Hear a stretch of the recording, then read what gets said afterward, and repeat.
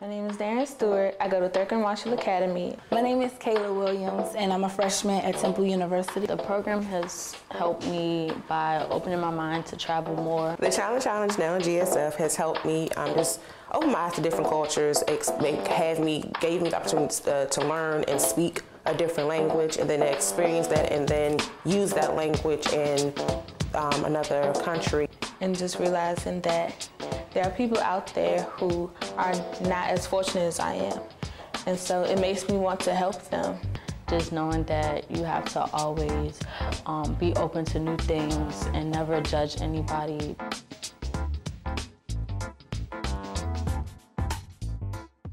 Welcome back to Always Real Talk. We're still here with the H Street Community Development Corporation. We've learned a lot today. We've learned about their H Street's historic past performance in creating retail, 100% affordable housing, its ability to create scholarship funds, $80,000 a year over the last number of years to students right here in the District of Columbia. And Ken, we're back now talking about the Global Scholars Foundation.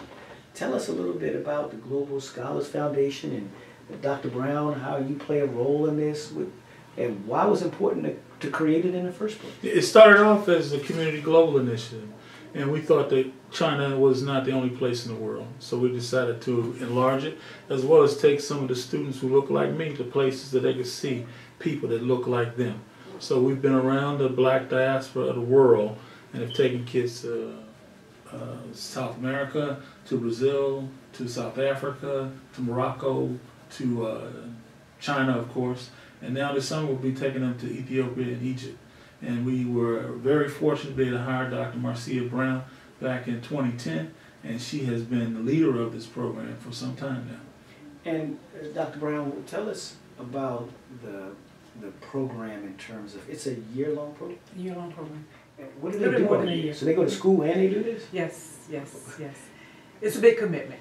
It's a huge commitment, but we tell the students up front during the interview process, if you devote this time to us, we'll make it worth your while. And I think we hold true to our word.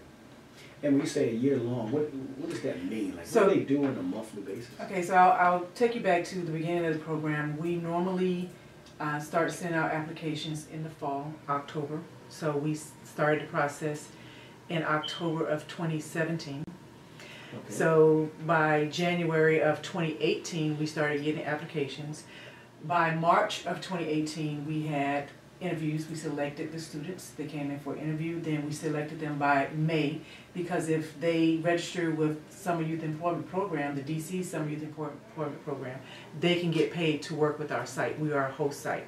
Okay. So we like to let the students know by May if they got accepted, so they can also work and earn money for being in our program.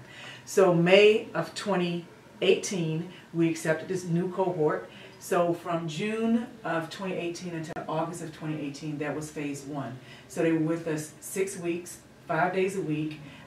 Depending on your age, you were either with us 20 hours a week or 25 hours a week, according to the Summer Youth Employment Schedule.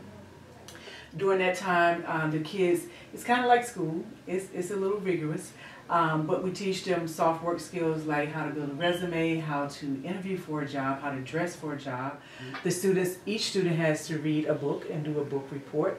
We take them to. They have to read a book. They have to read a book. Now the book, the way you get your book is, so for the first week of work, every student who's ever been through the program and people who know me know I am a stickler for time. So that first week, you have to be at work on time.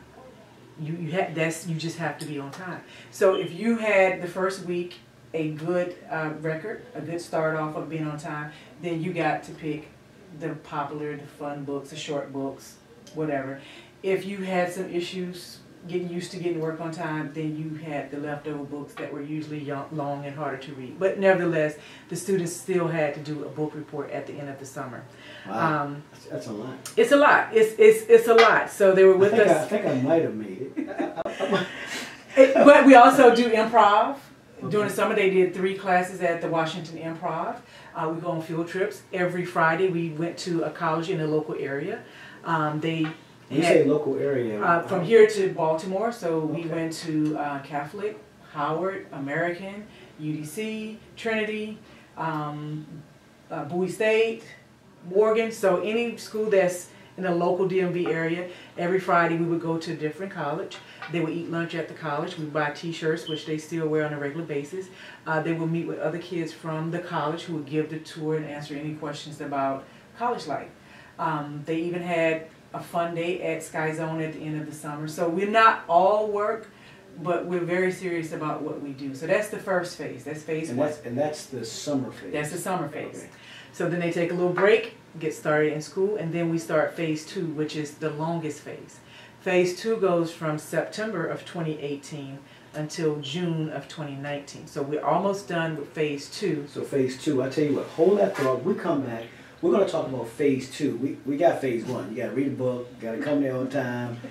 It sounds very serious to me, but we're going to talk about phase two, what phase two is all about, and then we'll talk a little bit more about, you know, the financial aspect of what you teach our young folks. We'll be right back right after these messages.